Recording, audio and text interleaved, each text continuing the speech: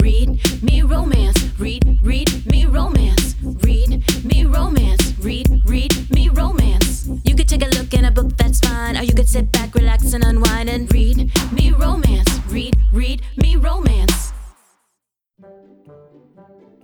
The Shrink by Cassie Mint. They sent me to therapy against my will, but since I met my therapist, whole armies couldn't keep me away. Dr. Sterling is the highlight of my week and my safe place on campus. He's stern and assertive, his blue eyes stare right into my soul, and he's always listening to me, judging me. God is delicious. I never want our appointments to end. Too bad we kissed that one time, and too bad we can't seem to stop. Now we're crossing so many lines together, we're a ticking time bomb. The Shrink is a short and steamy age gap forbidden romance starring a chatty college student and her long-suffering shrink. That's The Shrink by Cassie Mint. Get it now in Kindle Unlimited. Welcome back, lady listeners. Hey, welcome back, lady listeners. We have a brand new book from Shaw Hart. It's called Saddled, which I feel like it just says everything you needed to right there. Saddle up, saddle in, get ready. We've got a lot of shit to talk about. Yes. So we've got a brand new book from Shaw Hart with us. We're so excited to have her on the podcast. There's lots of stuff to talk about, but we'll get to all her good stuff in just a little bit and we'll play the book with you. But before that, we're just going to chit chat. Did you see the photos of Kim Kardashian in the Marilyn Monroe dress? What did you think? I didn't think, I thought people's reactions, that's what really, I was like, whoa, whoa. I know. Like coming left and right. I'm like, Jesus. Yeah. I don't know. I think I was neutral to it. In fact, maybe I was more nicer. I was like, maybe I don't know enough about Marilyn Monroe, but I was just like, to a degree, could Kim Kardashian be the new age kind of Marilyn Monroe to a degree? I can see that. I can see the representation of that. I mean, of course she's not. Like, it's different. It's different times. We have social media. The way things are done are differently. So I don't know. I didn't see as harsh as everybody else, especially when I was like, they're like, this is a piece of art. This is history. And I was like, then why is it in Ripley's Believe It or Not? I did wonder that too. I was like, Jesus, they got $6 million for a fucking dress? Okay. And I bet you, after ever sold. That's what after the last year, Ripley's Believe It or Not is probably having a few hard years with COVID, and I bet you Kim Kardashian gave them a few $1 million to wear it. Yeah, no kidding. What did you think? What I think is interesting is, I'm neutral on Kim Kardashian. I don't love her, dislike her. She's just a celebrity. I thought it was interesting how the dress fit her because she said she had to lose like 16 pounds to get into it. Which was weird because I thought, I'm guessing it's the ass. 100% the ass, 100%. Because I was surprised how loose it was in the breast area, like around her chest, that it was looser than it looked on Marilyn. But, this is, again, neutral on Kim K. But I want to go back to Marilyn Monroe for a second because I think everybody has a really sort of, I don't even know how to say it. Like they put her on a pedestal and I never understood the attraction to Marilyn Monroe. I just thought she was an okay actress. I mean, nothing really blew me away. I think the reason she was so popular was maybe the tragic way in which she died. And because she would wear a dress like that when that was frowned upon. Yeah, I mean, she was sexy, but you have to think she wore that dress to sing happy birthday to a president that she was having an affair with. And knew he was married. Yeah, and the wife was there. So it's just like, I mean, very much like a slap in the face in that sort of respect. I just don't know why Marilyn idolized. That's the word I want to use. I don't know why Marilyn Monroe is so idolized, especially for someone that like had curves. When I think like, okay, like she's probably a size 10 today. I think it's actually, she's like a size 8 because the sizes have changed and people have talked about it. They were like, because everybody was like, Marilyn Monroe was a 13. And so I heard somebody say, no, well, technically it was this, and she was about a size 8. Whatever the reason would be, I understand that maybe back then that was sort of scantily clad and she was curvy. But I have to think there were larger women back then as well. They just weren't, again, idolized for that sex symbol. So I can see a correlation between, Kim K being like the sex symbol and that kind of thing. She pushed the boundary. She pushed the line for women and what they could wear and what was told no and that, which I can understand. But then at the same time, she done some kind of, and I don't recall. I know that Marilyn Monroe did all these things wearing the clothes and all that stuff, but I don't recall her being a huge activist. Mm-hmm. Like sometimes I feel like she's treated like she was a huge activist. Mm-hmm. I think if you want to look to something of the kind of the same caliber would be Dolly Parton, someone who was like very sexualized, that was often like, made fun of for her body and that kind of thing and the clothes she wears and that sort of stuff. But again, a woman who is, outspoken about her activism and for women and what they should be allowed to do. So it's just interesting to me that Marilyn Monroe was the choice, but maybe that's a generational thing. So I liked that Kim K wore the dress because I thought, fuck it. If anybody's going to wear it, why not her? Who else? Anybody can wear this dress. What's stopping them? Kim K is just the one that did it. And that's what makes people mad because she's the one that did it. Yeah. So, but they're just looking for a reason with her too. It's just like she could breathe wrong and they're just going to put it on a tabloid. What I did find interesting was that I heard about on the radio, they said something about that there was an incident with Kim K there. And I guess Pete was with her and he was trying to shield her from like the paparazzi or something in an elevator. Did you hear about this? Mm-mm. And like, he like stands in front of her and like puts his hands on the mirror, like behind her or whatever, and like kind of like blocks her body so they can't take pictures of it. Mm-hmm. And the woman that was on the radio was like, it was the hottest fucking thing I'd ever seen. She was like, the way he just like pushes her up against the elevator and like puts his arms on the side of her and blocks her in. I was like, why have I not found this GIF yet? Why have I not unearthed this photo? Super hot. I know. I was like, yes. There's just something about him I love. And so I don't know. I do remember one person. Remember one person saying that they think some of the things she was doing to get in the dress was like damaging to young girls because she was like, I only ate chicken and clean vegetables to fit into this, and I looked to wear this or whatever. But I guess they're always saying that kind of shit.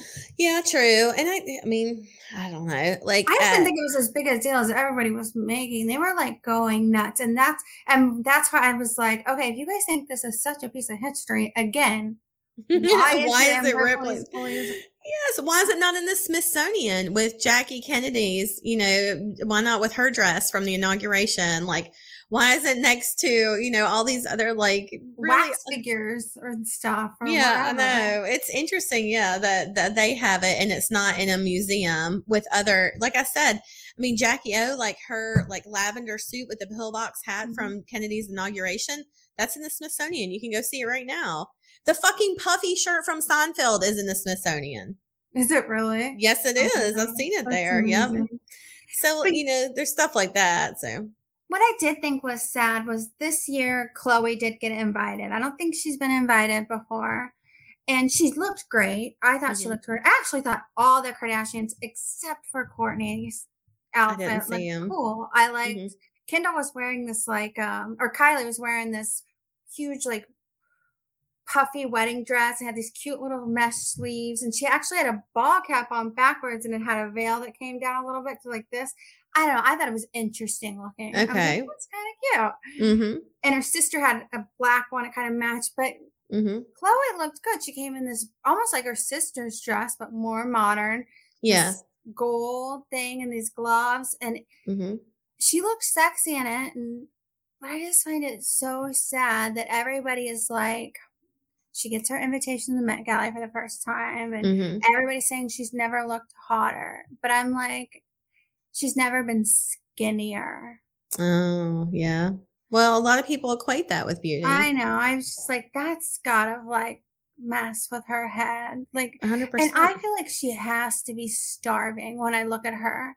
because she is not built to be that small. I just don't feel like, when I look at her, I feel like she's so tiny. Like, I'm like, it almost looks painful. Have you ever looked at somebody really skinny and you're like, yeah, it's painful? Yeah. Well, I mean, a lot of people can't help being super skinny, but with her, it's definitely a lifestyle choice. Yeah. So, but there's something I was looking at earlier today where it was talking about, just the diet culture of, our parents in that generation. And, they showed a video, and it's so funny because I had this. It was called Get in Shape Girl, and it was for little girls. It was like for 6 to maybe 10 years old. And it was a cassette with a workout on it. And you got like a sweatband and like armbands and stuff, and like this little thing to like exercise with to give a 7-year. Can you imagine doing that now? No. I got that for one of my birthdays. Because it was just so normalized. Like that whole thing was just like, I wanted it. Like that's what I wanted for my birthday. I remember really wanting that specific gift. It's crazy to me looking back. But, I saw, another friend of mine was having this conversation, and she was saying that like, she was talking about like the trauma and stuff and, of diet culture and things like that. And she said her mom was just really quiet while she was having the discussion. And she said, afterwards that her mom was like, seeing you guys have this conversation opened my eyes to what our generation has done. And she said, and it makes me feel like I should be stronger and I should be more vocal about the things that were done to me from my, from that childhood. So it's like, I don't blame, the generation before me, because we're only as educated as we are in this moment. We can't be, educated about the future because it hasn't happened. Yeah. So, we're only as educated as we are right now. So we use the tools we have to do the best that we can. But this is undoing generational trauma. If you can talk about this openly and speak it out loud and have a parent or someone else in a different generation recognize this undoes trauma for our own kids. Yeah, definitely. I actually had an example of this tonight, and it didn't have to do with food or anything like that or weight. But there was a moment when we were eating ice cream at dinner, or after dinner was over. I was cleaning the kitchen. The kids had an ice cream cone. And my youngest one, I had put a marshmallow in the bottom of the cone before I put the ice cream on it, because she loves that, because the ice cream gets down with the marshmallow and it gets cold and melty. It's awesome. Anyways, so she's eating it and she's kind of making this funny noise when she does it because she's just enjoying it. And my oldest one looks over and she was like, oh, you sound like a pig. And when she said it, like, I know she was trying to be funny because the sound she was making sounded like a pig. And Hallie got really upset and got super teary-eyed. And I was like, Lydia, you need to apologize. And she was like, well, that's not what I meant. And I was like, this is a teachable moment right here, guys. I said, what you said hurt her. It doesn't matter what you intended. It's what she felt and what she heard. And then she was trying to argue with me. She was like, well, I didn't mean to. I'm sorry. Like, that's not what I meant. And I said, no. There doesn't have to be an argument. All you have to do is apologize and recognize that what you said was not what she heard and validate her feelings. And if you do that, it's the end of it. Yeah. And she was just kind of like, oh. It was like that hadn't occurred to her. That's all she has to do is validate those feelings and it's over. Yeah, you're not really saying that you were wrong. You're saying, oh, yeah. I'm sorry I hurt you. Yeah. But it's you are sorry. You never want to hurt her. Yeah.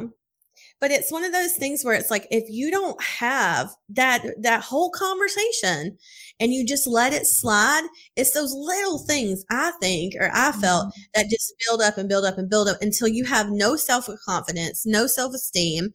You feel like people make fun of you all the time. You're insecure. Like, it's those little things that dig and dig and dig, because nobody ever stood up and stood in front of that for you. Yeah. Like, no parent or whoever ever got in front of you and stopped the person that was doing it. And that's what I saw in that moment, was if I didn't move in front of that and say something, it was just going to get gone. And then Hallie was just going to go to bed with these hurt feelings. Yeah. And it's strange, the little things little moments like that you remember when you look back.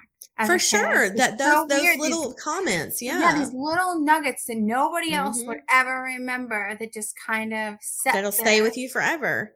Yeah. So it's, again, it's one of those things where I'm like, I could have not said anything because she's 7, Lydia's 11. Like, they're going to annoy each other. Shit's going to happen like that. But the more that that's normalized, the more that breaks trauma. Yeah. So that's, if anything, I could reiterate that to everyone out there listening. It doesn't have to be a child. It can be anyone in your life. When you see this happen, to speak it out loud really is change, I think. So, Mother's Day is this weekend. Do you have any plans? Are you doing anything for Mother's Day? I don't have any plans. No, I actually forgot about it entirely until I saw an ad on Facebook and I was like, oh, fuck. I didn't forget. Like, I sent my mom her flowers, but I'm like, I asked Rob to do something for me. I can't remember what it was, though. Oh, I asked him, I was like, one of the things I wanted was, I wanted him to put the rest of the chandelier pieces up on some of the lights that we hung up. Yeah, like all the pieces haven't been, but it's just time consuming. Yeah. To sit up there and put them all. So I was like, for Mother's Day, I would like you. Give them a chore. So. I remember Hallie has 2 little ones in her room. She has these little light bulbs and they'll have chandeliers around them. And I remember when the electricians were here and they were, redoing the house, they had to rewire the whole house and put in all the light fixtures. And I remember him saying those 2 little chandeliers, he could have gotten the whole house done in the time it took him to do those. Because even though they were tiny, it was like the hooks and wires and everything. It's just so time consuming. Well, somebody pointed it out to me. They were like, well, before you mounted the thing, you should have put them on there first. Yeah. It's like my dad would have probably broke them and they would have been falling off. Yeah, I was going to say, that's easy to say, though, afterwards when it goes in safely and right the first time. Yeah. So I don't have any plans for Mother's Day. I just hope that I don't have to do laundry. That's all. That's the only thing. I just don't want to. I don't want to do laundry or dishes. Like, just give me one day off. Okay, just give me one day. Also on my list of stuff to talk about, I wanted to ask. Summer is coming up. And there's this thing in my town and that they've opened it up recently. It's called The Hive, and it's a shared office space. And I think they have it, maybe not this necessarily the name of it, The Hive, but they have spaces like this everywhere. But it is an old house that they converted into an office. And so upstairs, there's 2 offices that you can rent that people pay like full-time rent. And then you can become a member of The Hive, and it's like $80 a month, and you can come and use their facilities anytime you want. It's 24/7. They have open office space. They have conference rooms. You just have to schedule, like, if you need to see clients or you have a meeting. Like, let's say you work from home and you want to have a meeting, but you don't want everybody to come to your home. This is a space that you can rent to do this. So upstairs, there's one big office. They call it the Queen Bee, and it's like $1,500 a month or something like that for the office space. And there's a smaller one that's like $800 a month. And then the little, like, anybody can come downstairs. There's like a kitchenette. There's like, desks and stuff. There's outdoor seating and space. So I thought this was so cool, though, especially for people working at home in the summertime with their kids at home. Yeah. So I was like, this is fantastic. I'm going to try this out this summer and see, because I thought, like, okay, I can ride at home if I get up like really early and stuff before the kids are up and running around. And you impress the hell out of me sometimes when you get up and you're done so early. Yeah. Yes. Well, I just know some days that I have to, or I'll just get so behind and I won't be able to do it till like 7:00. And then I feel like a jerk because you get it late, So, I ride so late though. I know, but I know you don't want to get it at 7:00 and then still have to write. Sometimes it's nice to get it early and marinate on it. Yeah, that's one thing I do like to do. Because then when I'm running errands or working, you'll be thinking about it. Yep, yeah. I know. So, but yeah, this place is really cool. Like I said, you can also rent the conference room just for the day. So one of my friends who was telling me about it, she is part of like this school thing that does field trips and stuff.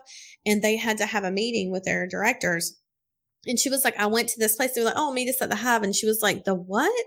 And she said, yeah, they had rented out the conference room for like 4 hours. And when we went up there, we had our meeting and that was it. And we left.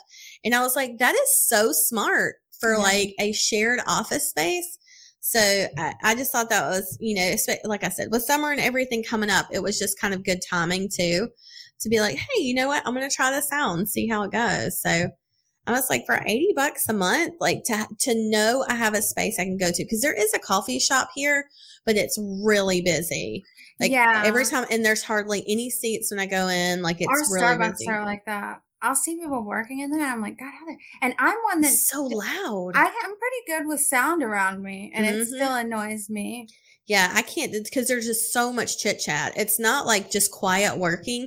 It's people talking, having conversations, calling out names. Like that to me isn't a conducive writing environment. Like I could probably go and like answer emails, but if I had to like focus on something, I'd never get it done. I'd never get a chapter done. I'd just sit there and spin my wheels all day. So this is kind of cool that there's like, and they have like a quiet rule in there. They were like, if you're on your phone or whatever for more than a minute, you need to go outside or whatever. If there's a conference room going, you know, if a conference is going on, keep the door shut, like that kind of thing. So I thought that was kind of cool that it's just like a respectful workplace, but you don't have to do anything. Like you just go in when you want. I could literally go right now if I wanted to. So and that's kind of cool too. I'm like, well, what if my internet fucks up? I guess I could go there. Yeah. It's actually a really cool concept. I know. I was thinking about it. I was like, your dad should do something like that. I know. I was the same thing. I was like, I'm going to tell my dad about this. It's just an interesting idea. It is. It's really cool. And like the people that work there, that are members or whatever, you get your own designated mailbox. So you can have that as your business address. Like, so again, if you work from home, or if you have a small business and you don't want that to be like done in your home, this is a great place to go, and maybe not make your product, but again, to have meetings or clients, or even do Zoom calls or something if you don't want to do them in your house, like that kind of thing. I'd be curious to know how big it is, and if they have a limit, like they're like, okay, we have this many members, we can't have any more, we're not going to have. I don't know. I can always ask. I know that they, like I said, they have 2 offices upstairs. They converted the house into that. So, and then the other spaces, there's one huge conference room. There's another room that has like a bunch of chairs and tables, kind of like a study area for like, a bunch of people. And then there's it's kind of like a big dining room living area where there's a kitchenette, and then there's like a couple of tables and chairs, like a coffee shop. Okay. So yeah, that's kind of how it's set up. And then there's outdoor seating. There's like just tables and chairs outside that are set up. And it's literally like you could walk in and anywhere in there, as long as somebody's not sitting down, just sit and go to work. You should hit that place with your Girl Scout cookies. That's actually a good idea. It's like 2 blocks from here too. Like really? it's literally, I could walk to it from my house. I was thinking walk there. Yeah. Well, we're right downtown too, so it's like up 2nd Street. So yeah, it's just like right up there. It's just a really cool concept. So anyways, if you're considering something like this, or you have a small business and you want to expand but don't want to invest in a huge monthly business rent, every month, there's no way I'd spend, $1,500 a month on rent. Like, and that's tax write-off. Yeah, it is. So that's kind of nice. But yeah, there's no way I'd want to spend $1,500 on the office space if I have a designated office at home. That makes no sense. Like I can write at home. It's fine, but during the summertime, I don't feel like I'm pressured to go there either. Yes. Because if I feel like pressured, then I won't want to do it. It's like when you used to get ARCs. And when you felt like you had to read it, you no longer wanted to read it. Yes, exactly. When you're required to do it. So, yeah, this is just nice, for summertime and stuff. If I get frustrated, at least for a few months, it's nice and quiet when the kids are at school. But, man, those summer days, when they get bored and they get rowdy, fuck my life. All right, let's talk a little bit about Shaw Hart. She's brought us, like I said, the brand new book, Saddled. Let me read her author bio. USA Today bestselling author Shaw Hart writes contemporary and new adult romance. She loves writing insta-love romances that always end in happily ever afters. She lives in a constant state of motion, chasing after her 2 children and 3 dogs. Shaw enjoys the simple things in life, like spending time with her family and friends. When she's not doing that, she's reading romance books, watching stand-up comedy, or crime TV shows. Her favorite book tropes are secret baby and boss employee romance. She's a Pinterest addict, dog lover, tea snob, and wannabe yogi. That's cute. Wannabe yogi. All right, this is the bio for Saddled. Yeah, she's a princess locked away in a wooden tower. Twyla Grace should love her life. She has a nice house, a wealthy father, and just graduated from college. What more could a girl want? For Twyla, the answer has always been Seth. He's always wanted to be her white knight. Sex. That too. He's always wanted to be her white knight. When Seth Avery first met Twyla, he instantly knew two things. One, she was the one for him. And two, she was also way too good for him. When she left, he let her go. He thought that college was what she wanted, and he just wanted her to be happy. Do the princess and the pauper only get their happily ever after in fairy tales? Now that she's back in Sequoia, though, will Seth be able to let her go again? All right, so Saddled is tied to the Sequoia Stud Farm series, which I just love so much. That whole series releases later this year. And for the giveaway, she is doing a signed paperback this week. So make sure you check that out. I'm so shocked that she hasn't been. I feel like she's on the podcast. I know. Like I was loading her stuff into our website. I was going to copy the old one and change some of the information. Yeah. But I was like, she's not in here. I thought this was like her second time on here. I don't think so. No. No? Maybe I just see her all the time. I was going to say. I read her too. So I can't go anywhere and not see her, which is great. That's what you want. Yeah. Maybe. Yeah. But I was sure she had, but maybe you're right. Maybe it's just because I see her everywhere and I read her and stuff. So yeah, for sure. All right. Well, let's send him to the first installment. All right. We'll see you guys on the other side. Darkly Ever After, an organized crime anthology. The men of organized crime aren't white knights. With quick trigger fingers and ruthless souls, they're tall, dark, and deadly. Taking what they want and decimating anything that stands in their way, these men rule from their bloody thrones. Only a woman's touch can tame the beast lurking inside, bringing light to the darkness, love to the ruin. It may not be hearts and flowers, but it's Darkly Ever After. Darkly Ever After anthology features 18 dark romance stories in the sinister underworld of organized crime, featuring authors like Celia Webb, Gwen McName, Abby Cook, Addie James, and more. That's Darkly Ever After, an organized crime anthology. Grab it now for 99 cents. This is Saddled by Shaw Hart. Read for you by Ramona Master. Chapter 1. Twyla. The car ride home is silent, but I don't mind. I've never had much to say to my father. Not since I was a kid, anyway, and that hasn't changed with my time away at college. I'm too wound up to try to make idle chit-chat right now, or to try to fill the awkward silences. Not when I'm so close to being back home and seeing Seth. I wonder if he's still working at the stud farm. I've had that same thought a million times over the last 4 years, and the answer is always yes. Seth Avery not being the foreman of the stud farm is basically a ludicrous thought.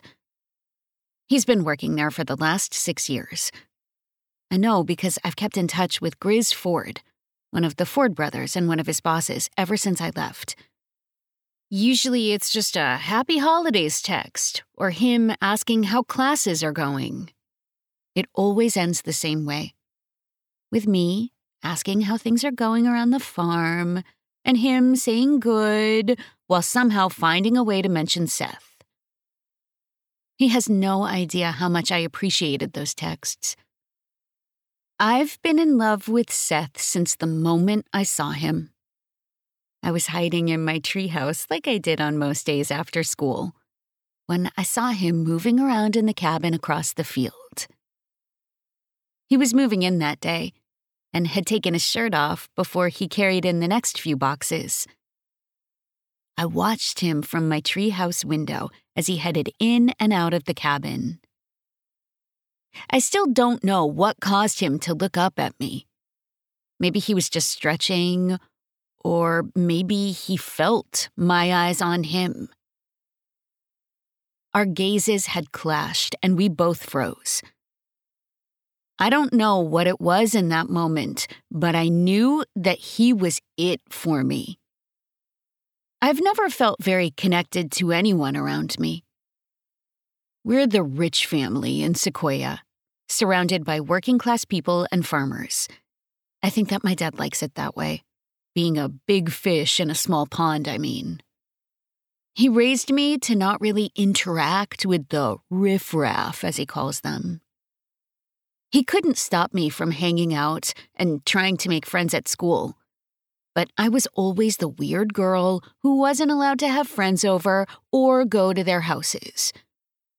It stopped bothering me how alone I felt or what people said about me when I was 12. Or at least that's what I tell myself. One moment with Seth, though, and those feelings all vanished. He was my white knight coming to save me from the wooden tower that I was locked away in. I moved first, ducking behind the wooden wall so that he couldn't see me anymore. I hid from him for the next week. Then, one day, I headed out to my treehouse, and there he was. He had picked me wildflowers and had introduced himself. From there, we talked for a few minutes every time that we saw each other. I kept waiting for him to ask me out, but he never did. I can see now that it was probably because I was only 17 when we met, and he was 5 years older than me. Then I was getting ready to leave for college. I think that's why I'm so excited to have graduated and to be back home. I need to see if Seth will finally make a move, or if all of this has just been in my head. The Russo son is supposed to be back from Japan next week. I'll set up a time for you two to meet, my father announces, as we pull into our driveway and my stomach cramps at the thought. My father has been obsessed with marrying me off to the nearest available rich bachelor for as long as I can remember. I've met so many of his friends' sons at this point that they're all starting to blend together. They're all the same anyway. Spoiled dicks who care more about their bank accounts or egos than anything else. I have no interest in any of them, but I can't tell my dad that. He would assume that paying for my college was a waste of money. I would have to agree, but that's mainly because it wasn't really a university that was focused on education. My father picked one of the only finishing colleges left in America to send me to. It was a waste of his money and my time. I have no intention of ever being the perfect society wife. We pull up to the house, and I try to hide the dread that I'm feeling at being back in this place. It's cold and empty in there, but I force myself to follow after my father up the front steps and inside. Everything is exactly as I remember it, and I head upstairs to my room to drop off my bags. The room matches the rest of the mansion, and that means that it never really felt like mine. It's cold, impersonal. Everything is white and pristine, and it feels more like a museum than a place where you could relax. There's no clutter, no mementos. It's not a kid's room, it's a guest room. I spin on my heels and run down the back stairs and out the side door there. There, across the field, is the tree with my treehouse. It's just at the border of the forest that separates our property from the stud farm. I take off, running across the field toward the tree. As I get closer, I wonder if it will still be safe enough to climb up the stairs. I slow to a walk as I get closer to the tree line and look up at the treehouse. It's obvious that someone has been taking care of the thing, and I don't need to wonder who could have done it. My dad never liked that I'd spent so much time up in a tree, so he wouldn't have kept it up for me. That leaves only Seth. He knows how much this old treehouse means to me, and I think that he's the only one who knows about it, since it's far off the edge of the stud farm property. I smile as I climb up the wooden steps and up into the treehouse. The place is bare since I packed up everything that was up here before I left for college. I move over to the far wall, leaning my back against it and stretching out my legs. I can see through the open window and over to Seth's cabin. All of the lights are off, and I know that he must be busy working. Then, to my surprise, the front door opens and Seth steps out onto the porch. Our eyes lock, and my breath stalls out in my lungs. He's still just as handsome as I remember. His eyes are still as green as the tree leaves. His dark brown hair is longer than the last time that I saw him. And I wonder if that's the new style or if he's just been too busy to get it cut. I know that they're as green as the tree leaves. He smiles, his teeth flashing in the sunlight, and a shiver runs down my spine as he continues to stare at me. When he takes a step toward me, my heart starts to race in my chest. Could this finally be the summer that I tell him how I feel? My mind flashes back to my father telling me about his friend's son, and I grimace. I don't want that life. I want Seth. So maybe I should tell him. After all, what do I have to lose? Chapter 2. Seth. She's home. That was my first thought when I woke up this morning, and I've been anxious and distracted all damn day because of her pending arrival. I've been in love with Twyla since the first day I saw her. She was too young for me then, not even legal yet. But even 7 months later, when she turned 18, I didn't make my move. She was so excited to go off to college, and I knew that if I tied her to me, I would only be weighing her down. I didn't want to saddle her with my life if she wanted something more. I want her to experience all that she wants. But now that she's back in Sequoia, I'm at my breaking point. I'm going to claim her. I can't do another 4 years without her, so if she leaves again, I'm going with her. I love my life here as the foreman of the stud farm, but I would give it all up for a chance to be with my Twyla. I pass by Grizz Ford, one of the Ford brothers, and therefore one of my bosses, as I head out of the foal barn. "Hey," he greets me with an easy smile. "How's it going?" "Good. I just got back from town. I put up the help wanted signs for the summer today, so we should be getting some more help around here soon," he tells me, and I nod. Every summer he goes to the local college and a few other hotspots in town and puts up the signs. We always get a ton of applicants, probably because jobs can be scarce in a college town that's full of young kids all looking for work. "Let me know if you need help with any of the interviews or training," I tell him, and he nods, looking over toward the Grace property. "Think she's back home yet?" he asks quietly, and my heart leaps. "I don't know. I haven't seen any cars go by," I admit, and he gives me a knowing smile. I shrug and he just laughs. It's obvious now that I was working in the foal barns this morning so that I could keep an eye out for her, and he knows it. "Why don't you take a half day today? I know that it's a big day for you. Wyatt, Kai, Remy, and I can handle things for a little bit." "Are you sure?" I ask, but I'm already starting to back up toward my truck. "Yeah. Go get your girl," he says with a grin, and I wave, calling out a thanks as I jog over to my truck and climb behind the wheel. I'm not surprised that Grizz knows how I feel about Twyla. I'm pretty sure that everyone with eyes knows I'm in love with her. Everyone except Twyla, that is. Dust kicks up behind me as I head down the side road that leads to my secluded little cabin. It's close to the Grace's property and gives me enough privacy that I don't feel like I'm always at work. The cabin is a one-story ranch, nothing too fancy, but it suits my needs, and I get the feeling that Twyla has always liked it too. It's close enough to her beloved treehouse that I can look out my front windows and see it. I look up as I park in front of my place, but the treehouse is empty, and the Grace's house across the field seems to be quiet. Not that that's much of a change. That house is always dead quiet. I used to wonder how it could be with a spitfire like Twyla living there.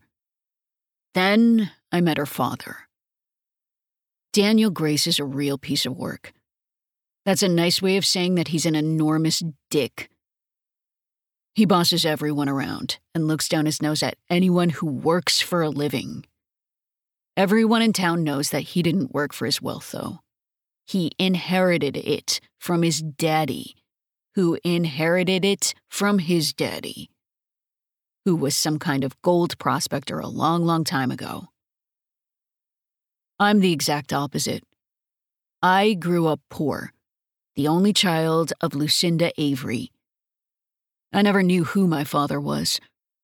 My mom wouldn't talk about him, and he never bothered to be added to the birth certificate. I was used to being overlooked. Teachers never thought I would amount to much. My classmates were all too interested in the football players, and we were too broke for me to play any sports or participate in any after-school activities. Instead, I worked.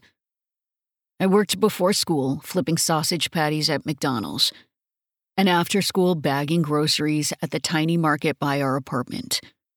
Neither offered a great wage, but it helped with the bills.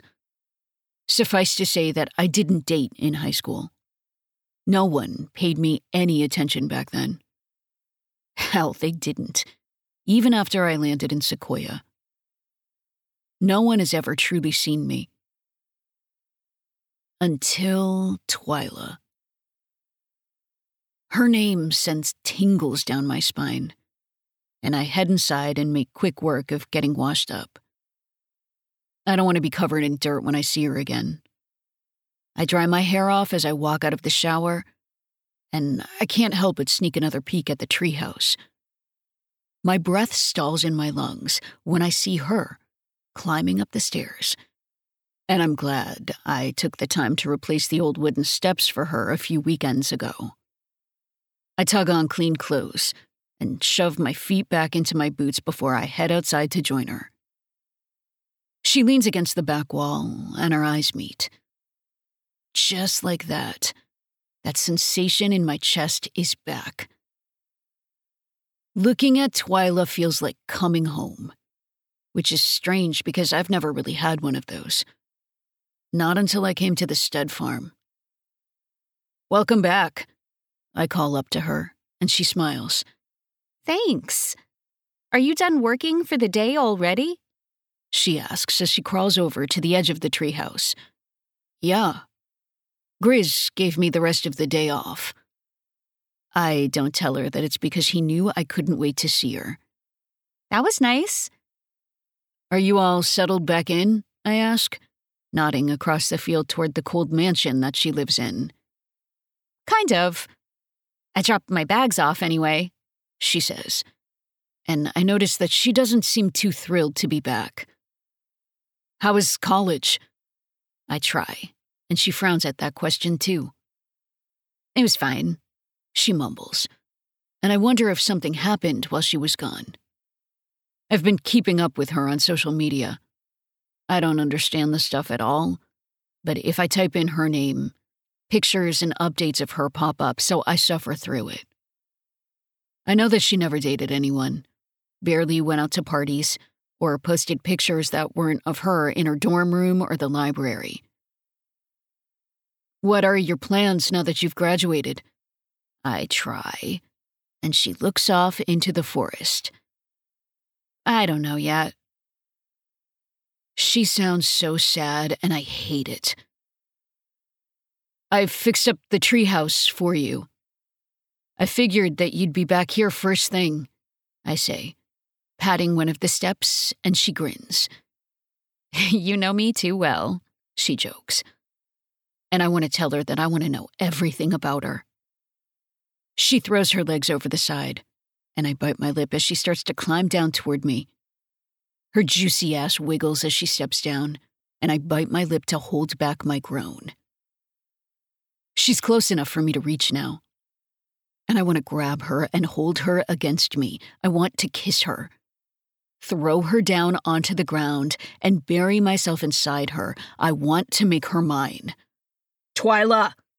her father shouts from the back door, and we both sigh at the sight of him.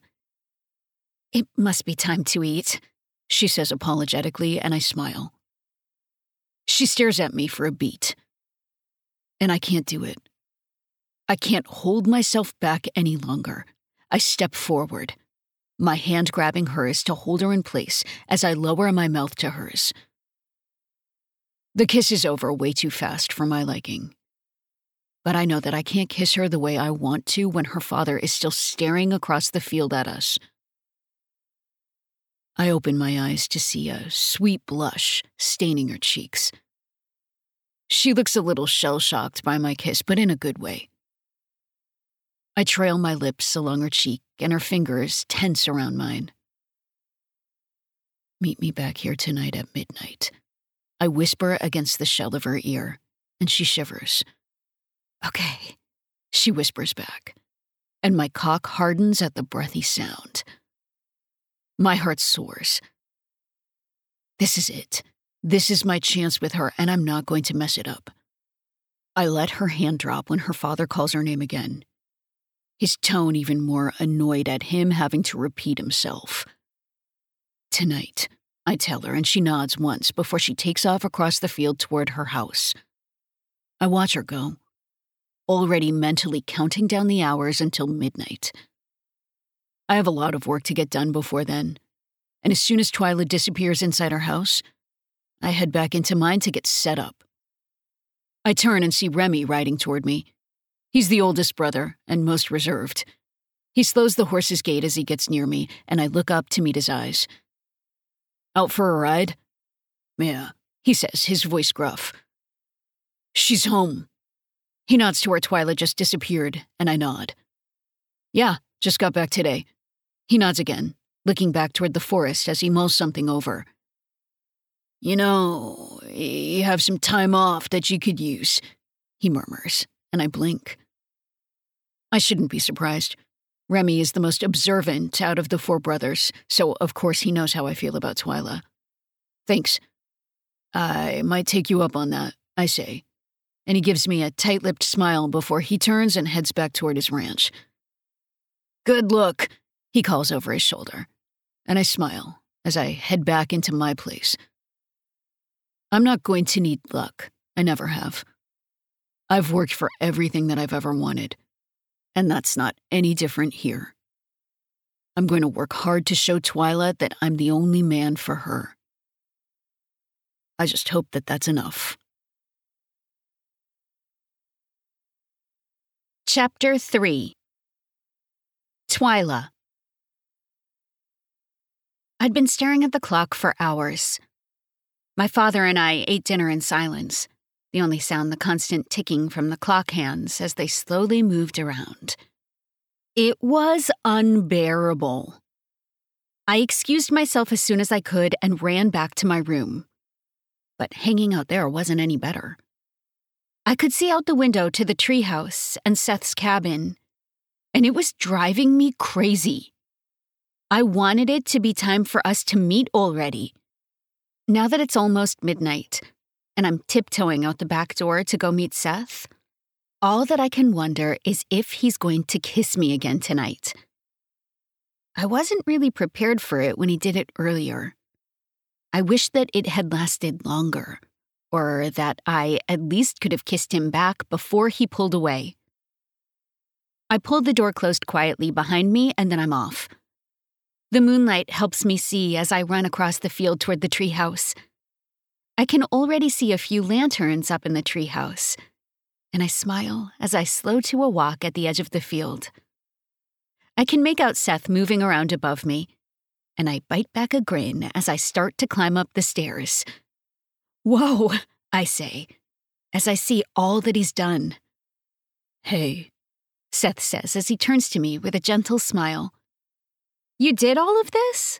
I ask, as I look around at the treehouse. It's transformed from an empty space into a cozy, enchanting area. He's hung lanterns and some twinkle lights around the ceiling. An iPad is set up on a small step stool against one wall, and there are blankets and pillows covering the floor. I crawl across them to lean back against the wall opposite the iPad. I wanted tonight to be special, Seth says as he sits down next to me. My body warms, and I wonder if it's possible that Seth is even half as interested in me as I am in him. A vision of us living together in his cabin pops into my head. I could wait on the front porch for him to come back every day. We could have kids. I bet that he would be the best dad. I clear my throat, looking away from him and around the treehouse. It's beautiful in here. Thanks for doing all of this. It's not a big deal. You deserve the best. I thought that maybe we could watch a movie? Or just talk some more. Sure. I meant to ask you earlier how things have been around here since I've been gone. Pretty much the same. Grizz, Kai, Remy, and Wyatt are all still at the stud farm and single. We got a few new horses since you've been gone. Sold some of the ones that were trained. He shrugs, and I smile. It's somehow comforting to know that while my whole life changed when I went away to college, that things back here stayed the same. I have no idea what will happen next for me. Maybe I'll stay in Sequoia, or maybe I'll go back to the East Coast. Though I can't see my dad letting that happen. I can't see myself settling down with anyone that my father approves of. But I know that I might not get a choice in who I marry. Seth reaches over, his hand resting on my knee, and I wonder if he's picked up on my change in mood. He squeezes me in a comforting way, and I smile at him, though it's a little forced. How about a movie? Seth asks, changing the subject, and I nod. Sure. What did you have in mind? I'll let you pick. He grabs the iPad, and I start to flip through the movies on Netflix. Nerves start to hit me as I look through all the choices. Should I pick a romance? Or maybe an action movie? I bite my lip and keep scrolling. Then my eyes snag on a romantic comedy that I've been dying to see. And before I can talk myself out of it, I click to start playing. Seth sets it back on the step stool and leans back against the wall next to me. It's natural when he moves to put his arm around me, and I sigh as I settle against his side. I fit perfectly, and I smile as I lean my head against his shoulder. Popcorn? He asks, and I nod, taking the bowl as he passes it to me. We relax, falling into a comfortable silence as we watch the movie. We make quick work of the popcorn, and Seth passes me a bottle of water from next to him. When the couple on-screen kisses for the first time, I can't help but wonder if Seth will kiss me again tonight. I lick my lips, shifting against his side, and he tightens his hold on me. I try to relax and get back into the movie, but watching the two characters stripping each other and crashing down onto a bed has made me more aware of where my body presses against Seth's. I can't seem to stop squirming against his side. My whole body feels like it's overheating and I can't stop fidgeting.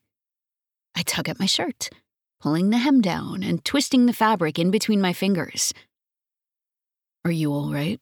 Why did you kiss me earlier? I blurt out, and we both stare at each other in surprise. I had no idea that that's what was about to come out of my mouth, but now I can't take it back. I've wanted to kiss you since the moment that I met you, Seth says slowly. Really? Of course. I'm in love with you, Twyla. I have been since I met you.